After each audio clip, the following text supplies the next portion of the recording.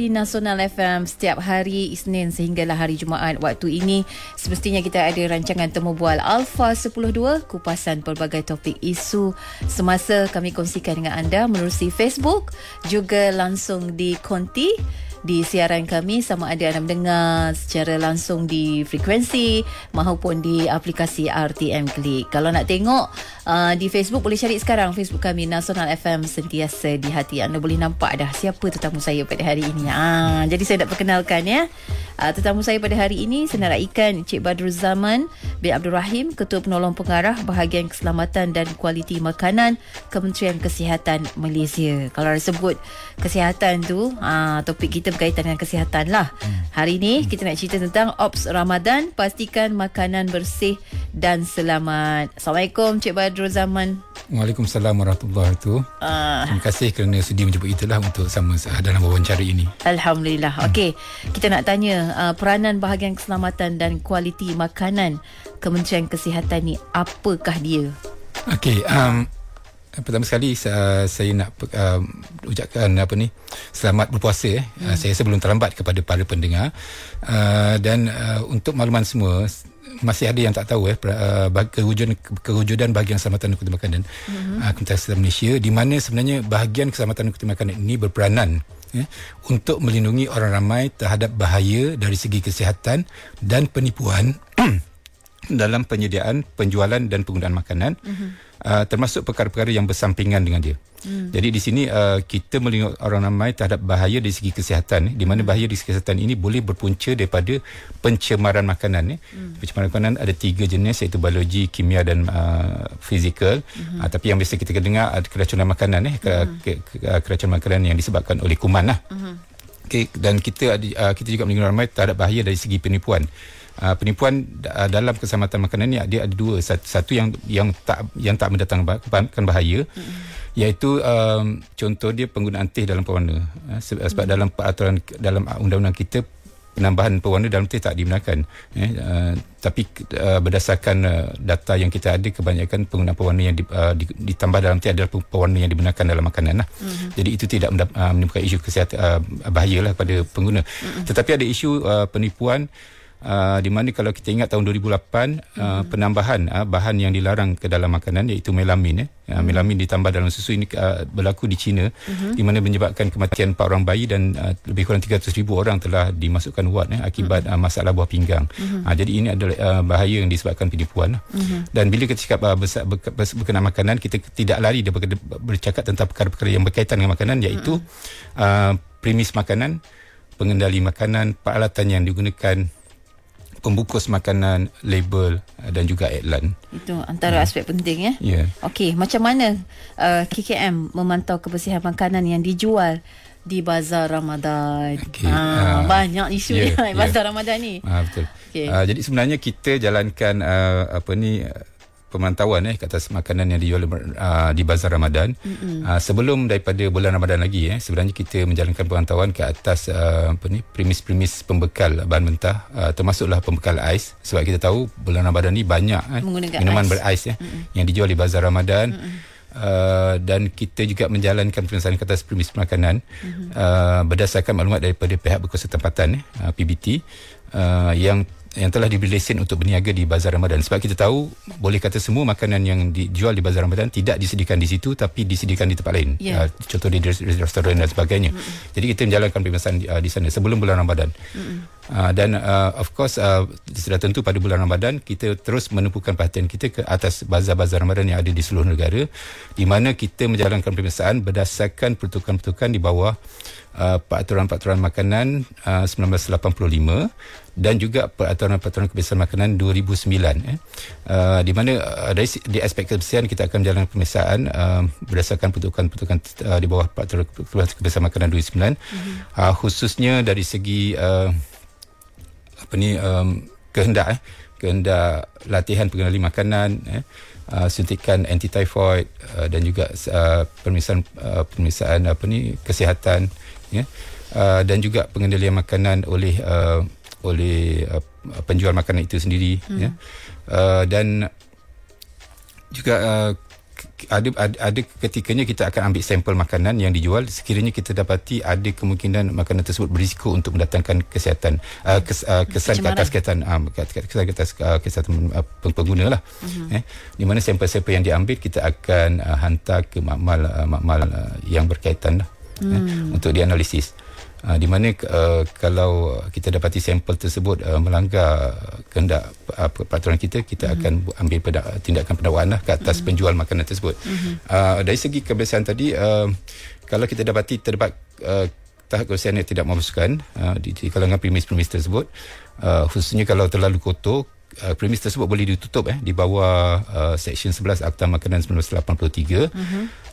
Dan kita juga boleh mengeluarkan kompaun ke atas 33 kesalahan yang diperuntukkan di bawah mana-mana daripada 33 kesalahan yang boleh dikompaun di bawah Peraturan Kebersihan Makanan 2009. Itu mengikut aktanya lah, tindakan yang boleh dikenakan ke atas peniaga yang tidak mematuhi piawaian yang telah digariskan.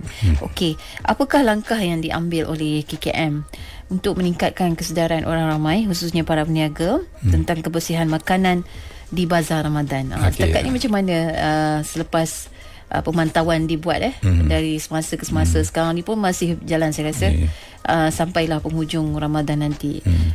Walhal memang KKM sentiasa memantau mengenai kebersihan makanan cuma pada waktu bulan Ramadan ni lebih lagi dipertingkatkan lah pemantauannya. Jadi langkah untuk memberi kesedaran orang ramai itu macam mana?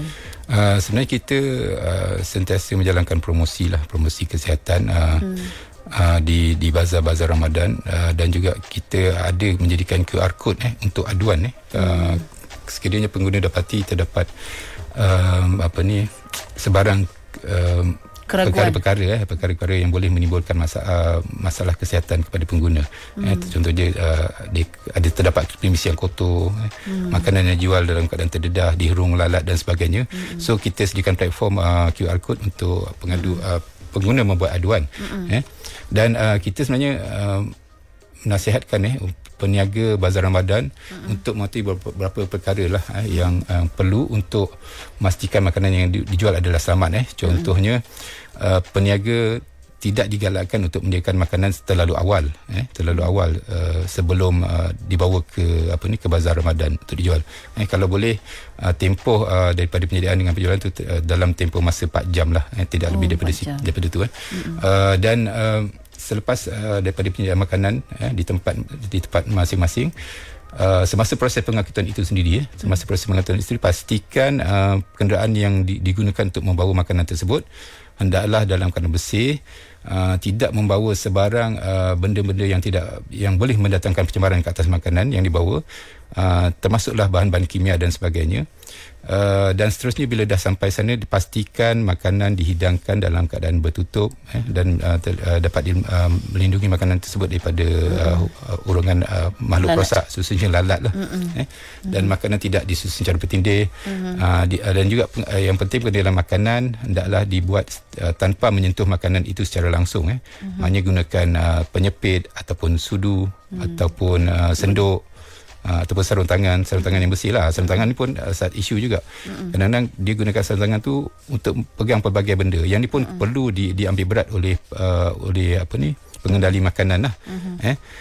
Dan dia juga hendaklah elakkan daripada mengamalkan perkara-perkara yang boleh mendatangkan risiko ke atas makanan dijual. Contoh dia menggaru lepas menggaru pegang makanan, lepas tu batuk ke arah makanan, bersin ke arah makanan. Dan yang penting sekali, makanan yang tak habis dijual jangan dibawa ke esokan harinya untuk dijual lagi. Itu yang penting. Dipanaskan pula Ya, dipanaskan, lepas tu dijual pula besoknya. Ini antara contoh-contoh aduan yang pernah diterima oleh bahagian keselamatan makanan. Baru-baru ni kita ada terima aduan tentang sausage berulat. Tapi yang tu masih dalam siasatan kita lah untuk mengenal pasti punca. Tapi saya rasakan punca dia adalah satu dari segi penyimpanan sausage tu sendiri yang tidak betul. Cuma kita tak tahu di peringkat mana, mungkin di peringkat pembelian, pengangkutan, Boleh jadi juga di peringkat penyimpanan sebab sosis tu kita tahu dia perlu disimpan pada suhu sejuk beku. Tapi kalau dia simpan pada suhu lebih daripada sejuk beku, so sosis tu berisiko untuk rosak sebelum dia punya shelf life dia, sebelum jaga hayat dia. So itu antara kemungkinan dia lah. Contoh-contoh contoh-contoh aduan yang pernah diterima oleh bahagian keselamatan dan kualiti makanan KKM. Baiklah, teruskan dengan Nasional FM. Selepas ini kita sambung lagi. Teruskan juga menonton di Facebook Nasional FM, sentiasa di hati. Kembali dalam rancangan Temu Bual ALFA 102, juga kembali di Facebook Nasional FM, sentiasa di hati. Hari ini kita berkongsi tentang Ops Ramadan, pastikan makanan bersih dan selamat, bersama-sama dengan Cik Badrul Zaman bin Abdul Rahim, Ketua Penolong Pengarah Bahagian Keselamatan dan Kualiti Makanan, Kementerian Kesihatan Malaysia. Apa kita nak buat apabila kita membeli makanan di bazar Ramadan, bawa balik nak makan, tiba-tiba tak seperti yang kita harapkan. Mungkin nampak sedap semasa di bazar Ramadan tu, nak belilah kan. Memang menarik lah, kita nampak pembungkusannya, rupa bentuknya, tapi bawa balik alamak. Yang pertama sekali ni, seeloknya kita buat aduan, bukanlah menularkannya ya. Betul. Itu yang terbaik Ya, betul. Sebab kalau kita sekadar menularkannya tapi tak beritahu di mana, kemudian bagaimana berlaku kan, kita nak tahu detailsnya tu, lebih baiklah kalau kita buat aduan. Mudah saja sekarang ni, ada QR code disediakan di setiap lokasi bazar Ramadan. Kita kena ambil tahulah pasal ni sebelum kita nak tularkan tu, kita buat aduan lah terlebih dahulu, lebih baik mungkin itu untuk mengatasi daripada terus berulang kejadian yang sama dan menjadi teladan juga kepada peniaga yang lain. Okey, Cik Badrul Zaman, apa perkara yang perlu diamalkan oleh peniaga di bazar Ramadan ni dalam menyediakan makanan yang bersih kepada pelanggan supaya tidak berlaku keracunan makanan? Okey. Tadi saya dah sebut pasal penyediaan makanan, jangan terlalu awal pengguna di segi pengangkutan, sebab bila kita cakap pasal keselamatan makanan, dia bukan setakat di tempat penjualan, tetapi sebenarnya keselamatan makanan itu adalah bermula daripada ladang hingga ke meja makan, dan di setiap peringkat termasuklah pengangkutan. Jadi sebab tu tadi saya tekankan kepentingan pengangkutan makanan tersebut, dan juga kawalan semasa penjualan, semasa makanan dipamerkan untuk jualan. Okey, tadi saya dah sebut sebaik-baiknya mestilah bertutup, makanan tersebut bertutup, dilindungi daripada urungan makhluk perosak seperti lalat dan sebagainya. Dan pengendali makanan hendaklah sentiasa mengamalkan ciri-ciri tingkah laku yang baiklah, menggunakan penyepit, senduk dan sebagainya, untuk mengendalikan makanan, pakai apron yang bersih, dan baju yang bersih. Okey. Dan sentiasa membasuh tangan selepas mengendalikan benda-benda yang kotor. Contoh dia lepas dikendalikan sampah. Kemudian menjadikan kemudahan untuk pembuangan sampah yang bertutup dan bersih. Ini untuk mengelakkan daripada urungan makhluk perosak. Dan pengusaha makanan hendaklah memastikan pekerja-pekerja dia yang terlibat dalam penghilangan penjualan makanan tersebut hendaklah telah mematuhi 3 kehendak yang saya sebut tadi lah. Saringan kesihatan, suntikan anti-typhoid, dan juga menjalin latihan untuk pengendali makanan lah. Ya, untuk pengendali makanan. Okey. Dan seperti saya sebut tadi, memang perkara yang paling perlu dielakkan adalah penjualan makanan yang tak habis, yang dijual pada keesokan harinya. Tak habis, itu sangat penting. Panaskan, jual semula Ya, betul. Yang ini memang memang tak boleh lah. Kita nak rezeki yang berkat kan. Kalau boleh kepada para peniaga bazar Ramadan, tak perlulah buat macam tu. Elakkan menjual baki makanan yang tidak terjual pada keesokan harinya. Selain itu, saya juga nak ingatkan kepada sebab di bazar Ramadan ada juga dijual kuih-kuih raya, kuih-kuih raya, keripik dan sebagainya yang telah siap dibungkus. Jadi peniaga kena pastikan semua makanan ini berlabel, punya label yang cukup. Terutamanya dia kena ada nama makanan tersebut, kena ada tarikh luput. Tarikh luput dia tak wajib untuk semua makanan lah. Dia ada, selain daripada tu, dia perlu ada nama dan alamat pengeluar dia. ataupun penghilang dia. Okey, senarai ramuan, berat bersih, dan juga tadi disebut tu untuk makanan-makanan tertentu lah yang ditetapkan di bawah jadual 5 peraturan makanan 1995. So benda-benda asas ni perlu ada pada label makanan, sebab kalau tak ada dan pegawai penguasa kita dapati makanan tersebut tidak mempunyai label ataupun label tak cukup lah, tak mematuhi kita punya peraturan, dia boleh keluarkan kompaun sebenarnya. Pegawai penguasa kita boleh keluarkan kompaun, dan juga boleh sita makanan tu, boleh rampas. Jadi kita harap para peniaga ambil berat lah tentang perkara ni, sebab pentingnya label ni, sebab kalau berlaku apa-apa, dia akan mudahkan pegawai kita untuk menjalankan siasatan. Untuk mencari setiap pihak yang bertanggungjawab menggunakan makanan tersebut. Itu pentingnya label. Itu pentingnya label. Jadi sebelum beli tu, raya tu kena tengok dekat balang tu. Kena tengok. Ada tak nama pengeluar, alamat dia.